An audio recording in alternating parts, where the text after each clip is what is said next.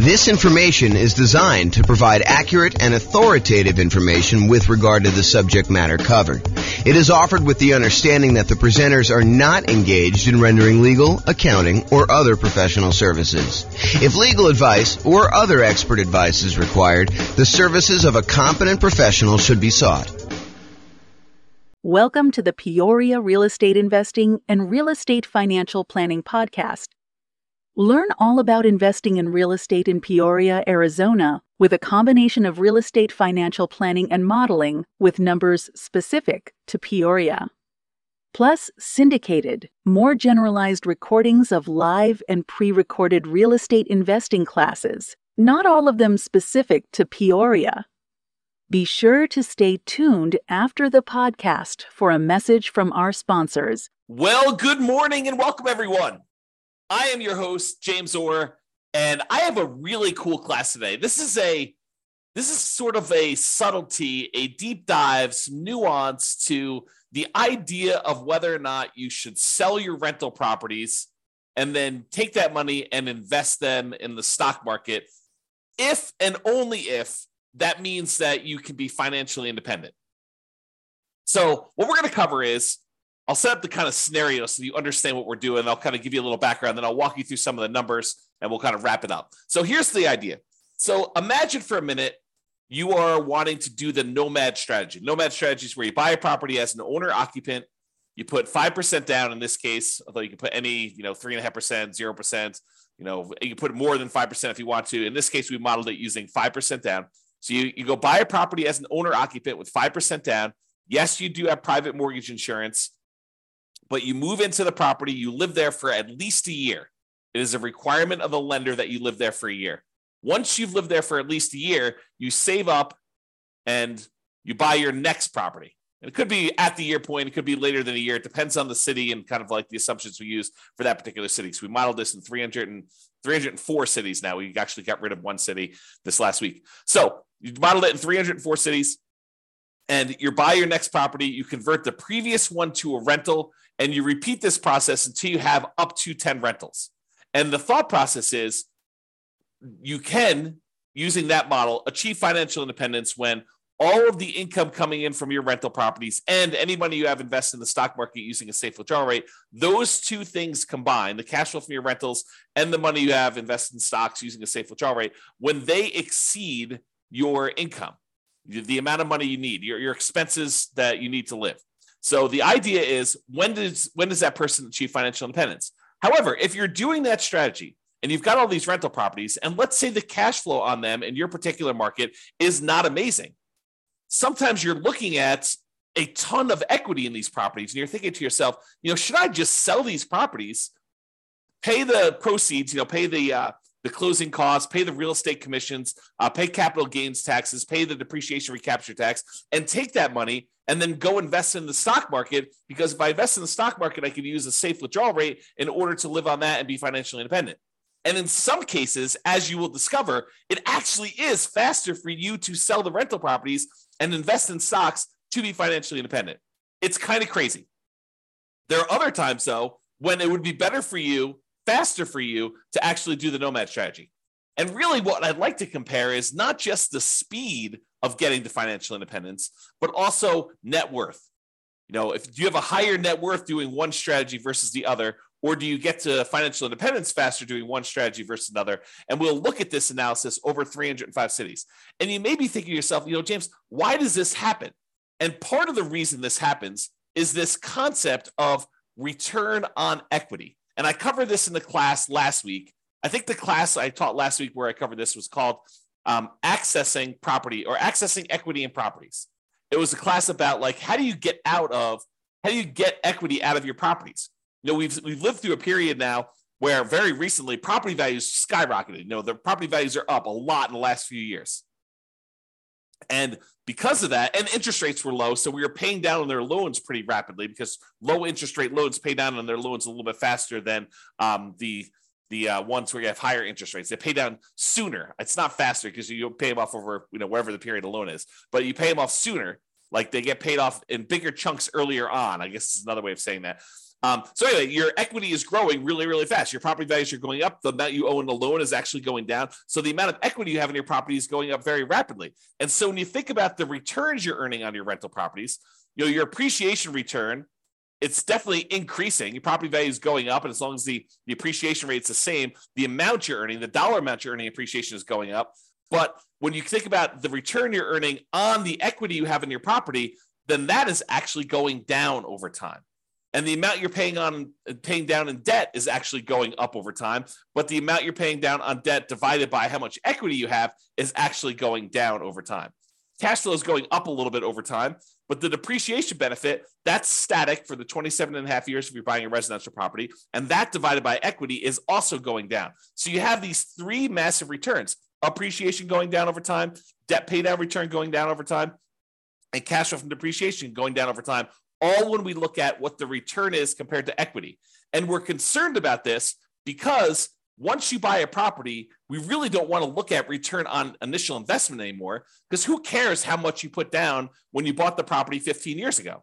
What you really want to know is, how much am I earning now on how much I have in the deal, such that if I wanted to sell the property and take that money out of the deal, what return do I need to beat? What return do I need to get somewhere else on the money that I'm going to pull out?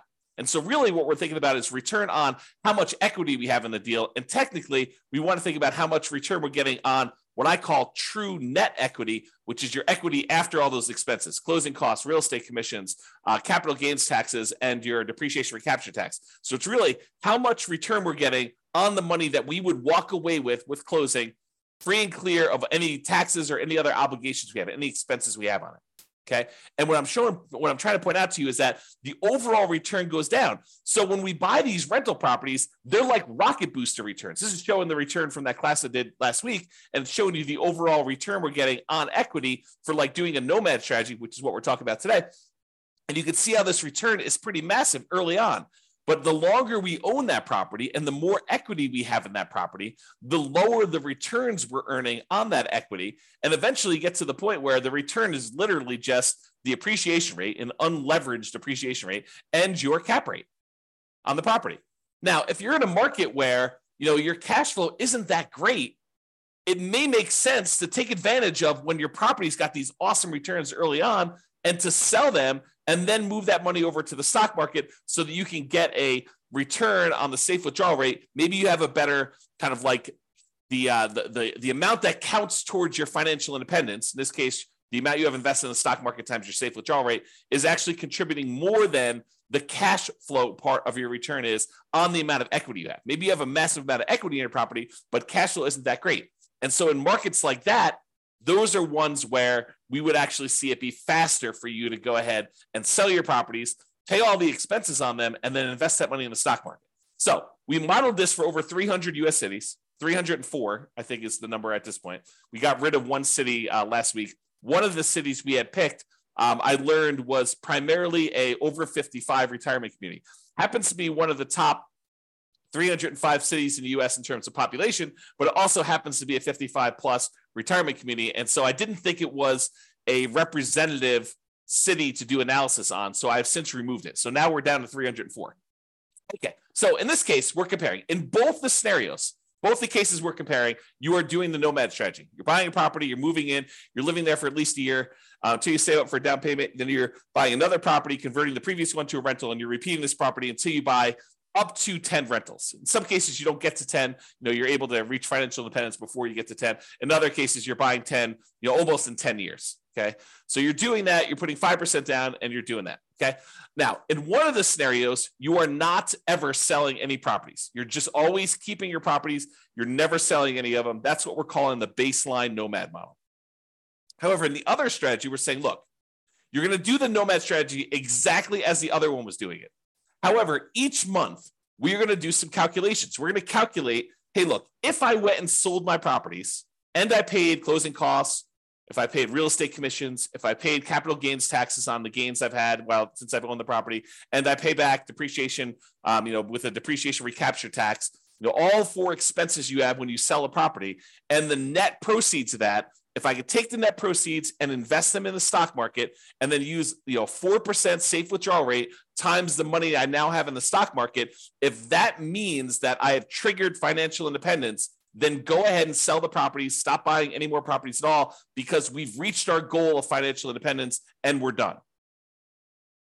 And then I'm going to compare those two strategies, baseline nomad, where you're not ever selling any properties, to this one where if you actually can be financially independent, then do it.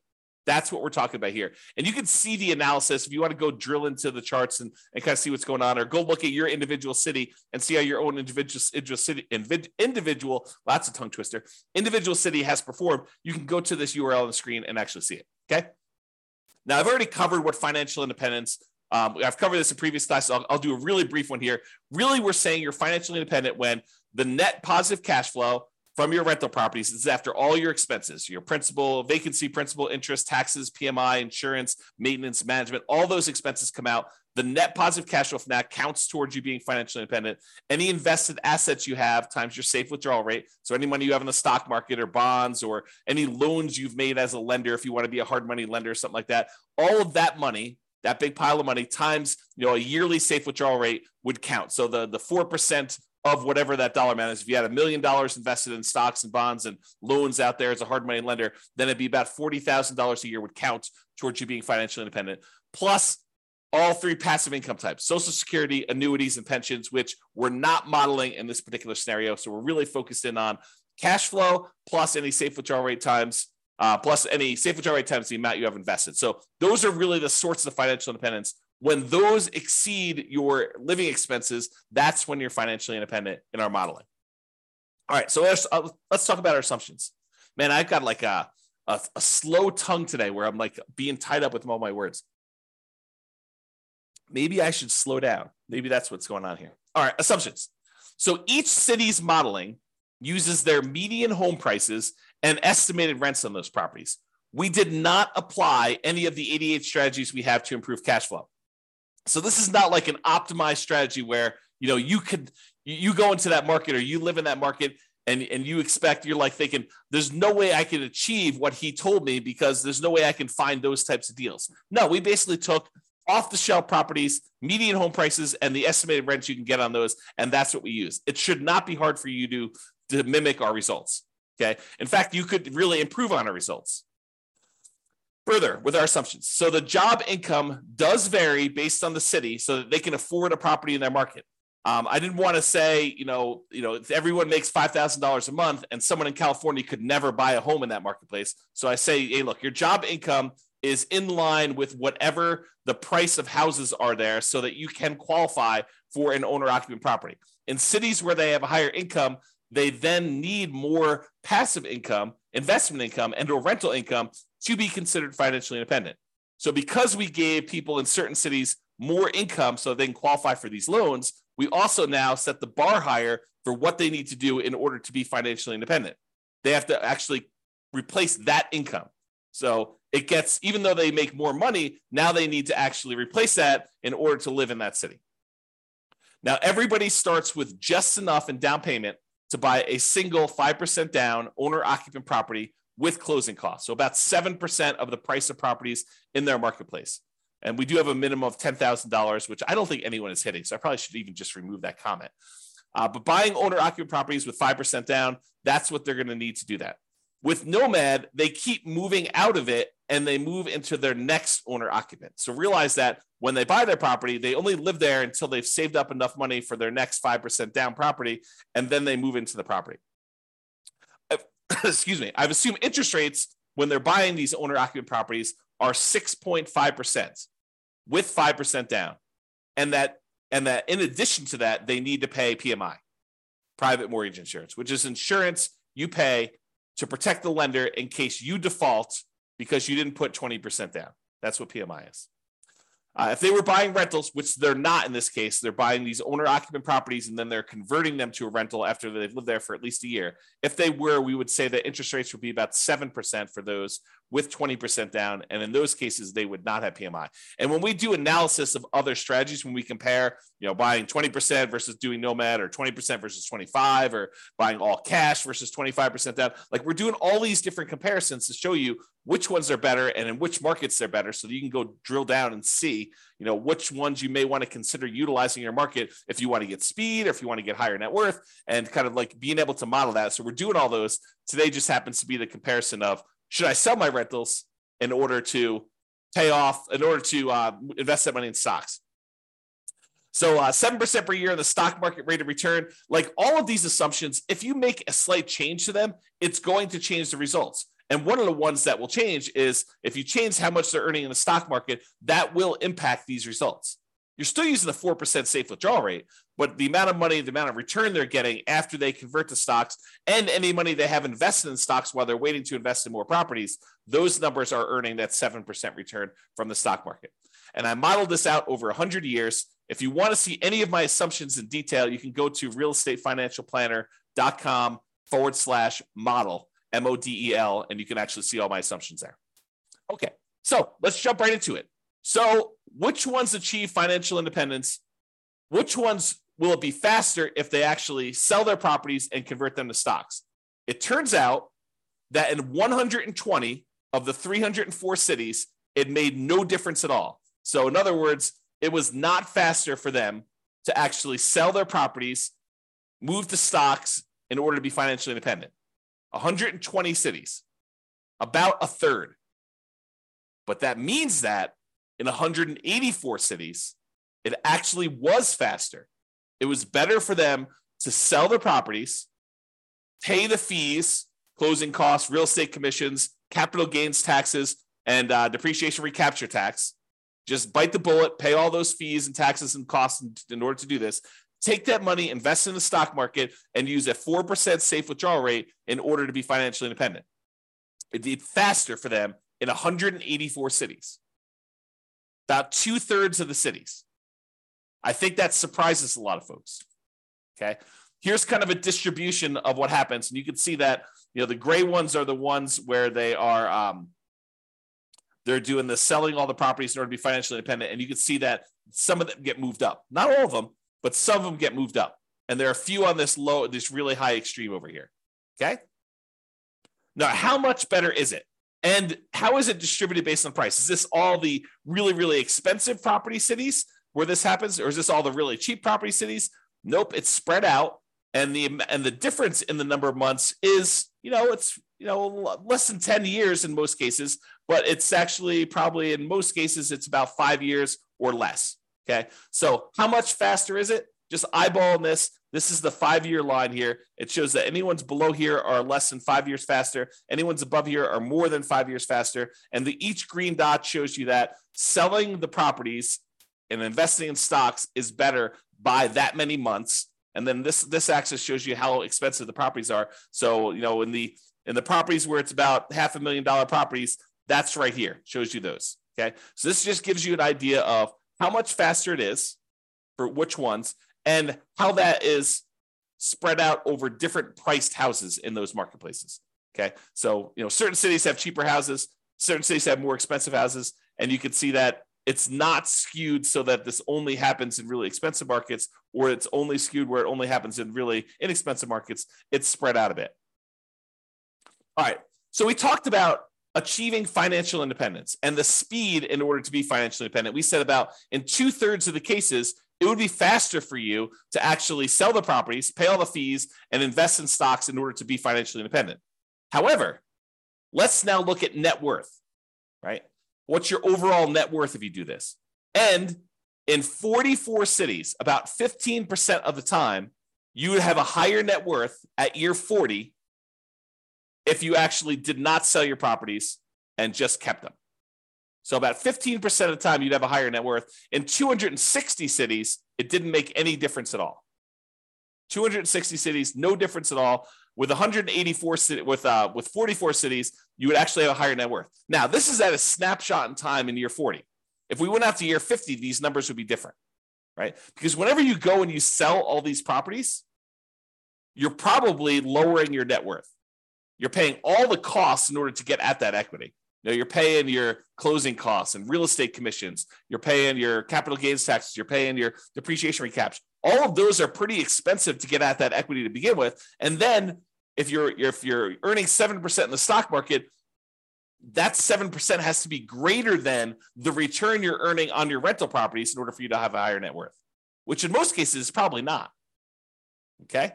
So this is a snapshot in time showing you that in 44 cities at year 40, it would be better for you to keep the properties. And it shows you the distribution for those. And it tends to be the ones on the lower end of the price point is where that happens. Okay. That just happens to be where it is. All right. So let's take a look at some of the summary stuff. So when you look at it, and I have average and I have median here. So on average, selling the properties, if it means you're able to be financially independent, speeds up your time to financial independence on average about 21.6 months, a little less than 2 years. So it's a little less than 2 years faster to do that. Now, that's not a huge difference. It's 4% better when you sell your properties, okay? If you want to think of it that way. That's on average. If we look at the median, the middlemost number, it's just over a year. It's a year and 3 months, 15 months. And that's 2.9% better or faster to have done that, okay? As far as net worth goes, when you do the Nomad strategy and you don't sell any properties, your net worth on average is $11.168 million. So $11.1 million in year 40. When you sell all the properties, your net worth on average is $10.8 million, a difference of about $329,000. Now, I want to point something out to you. We're talking about numbers 40 years in the future. If you want to think about what that means in terms of today dollars, it's about 1/3 of that. Okay. So, 11.1 million is probably a little less than 3 million in today's dollars. I'm sorry, a little bit less than 4 million in today's dollars. Okay. And 10.8 million is less than that, but not that much. The difference is 329,000. That's like a difference of about 110,000 in today's dollars. So we're not talking about huge differences. It's a 3% difference in net worth. So again, not huge when you do that. Now let's talk a little bit about risk. Oh, by the way, that was average. The median net worth difference is 8.1 million versus 7.6, or a difference of 477,000. In today's dollars, that's like, $150,000 or so. It's 5.9% better for you to have done the regular Nomad, not paid those expenses. But you're trading a little bit of net worth in order to be able to be financially independent earlier, faster.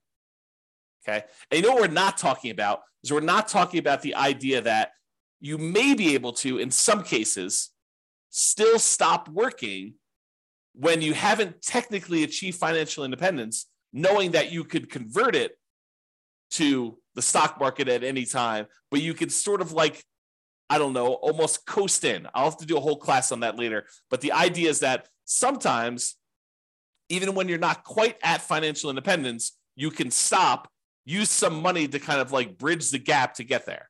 Okay. Imagine for a minute, you're looking at your rental properties and you realize that, a whole bunch of properties are going to pay off a year from now, but you have more than enough cash set aside to get you to that year point. And at the year point, when your properties get all paid off, your cash flows are going to increase massively and you'll be financially independent at that 1 year point, a year from now when you pay off the properties. But let's say your living expenses are $10,000 a month and you've got $500,000 in cash somewhere. Could you go spend $120,000 from your cash, stop working a year early, knowing that a year from now when the properties are paid off and your rentals are going to provide more than enough cash flow in order to support you at that point, could you go and do that? Sure.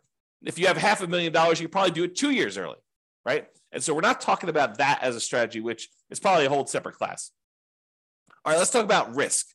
When we look at risk, really the baseline Nomad is going to be a little bit less risky when you're looking at things until you get to the point where you sell off the properties and then you get rid of a bunch of debt, and that becomes less risky for you to have sold off the rental properties at that point.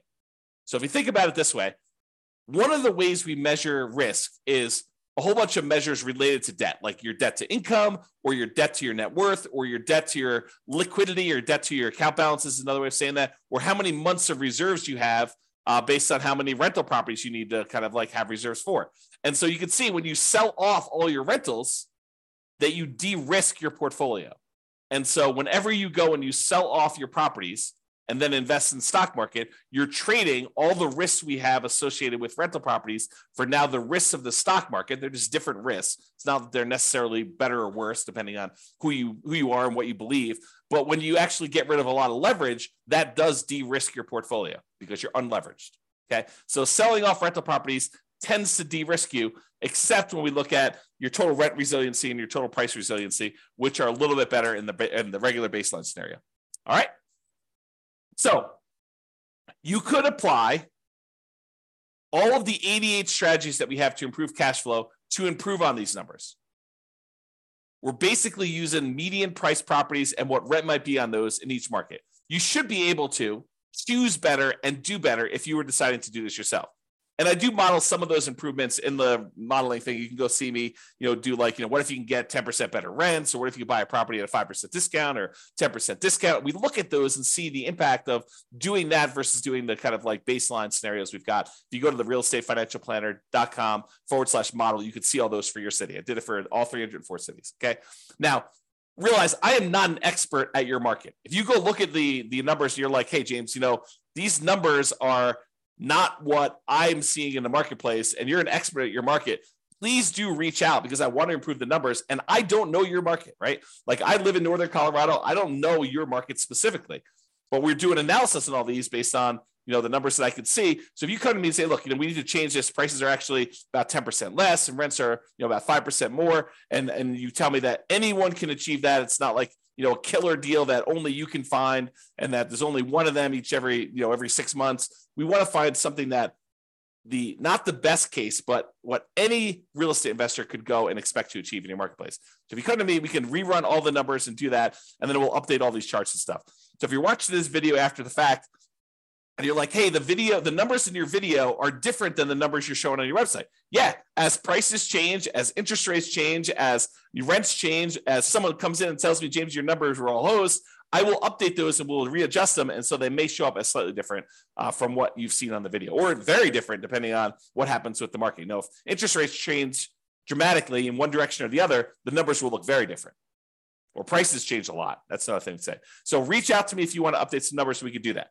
All right, so in conclusion, in our current market conditions, our current price, current interest rate, current rents in the 300 plus US markets, using what I would refer to as less than ideal median price to rent properties, eventually selling all your rentals can help you achieve financial independence faster about 60% of the time. In 60% of the markets, you would be better off selling your rentals after owning them for a period of time, and then taking that money and investing in the stock market and living off a safe withdrawal rate. That will get you to 5 faster in about 2/3 of the market, 2/3 of the cities. However, you tend to end up with a higher net worth in year 40 in about 15% of the cities by not selling your rentals and paying all those costs, closing costs, real estate commissions, capital gains costs, depreciation recapture taxes, maybe continuing to buy properties even more and not stopping working. Which makes sense, right? I mean, if you don't sell the properties, you don't have all those expenses. If you keep buying more properties, if you're not selling them, you keep working, sure, you're going to have higher net worth. That just makes sense. But sometimes you're willing to trade a little bit of net worth for speed to financial independence. However, the market does matter. You would not be able to improve your time to financial independence in every market by doing this. That's why you really need to go study your market, which I've done all the analysis for you. Go look at it. If you got questions, reach out. But it's best if you look closer at your specific market and apply as many of the 88 cash flow improving strategies as practically possible to improve on your own personal implementation. So go check out realestatefinancialplanner.com/model, and you could do that.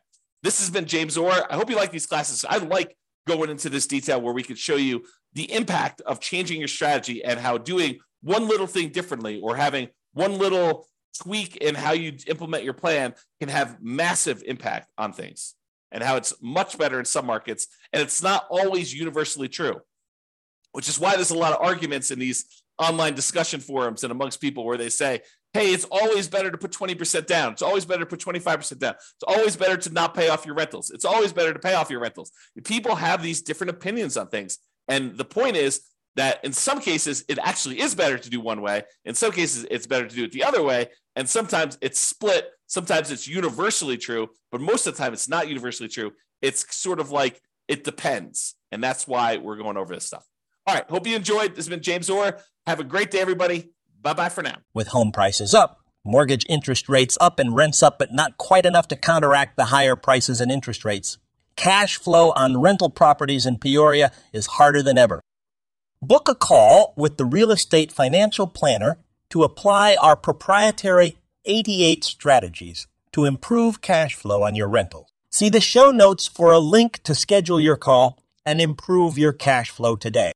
If you're a real estate agent, lender, or professional in Peoria that wants to help our real estate investor listeners, consider reaching out to learn about collaboration opportunities with this podcast.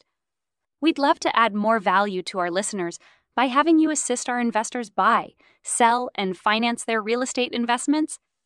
See the show notes to schedule a call to discuss collaboration opportunities.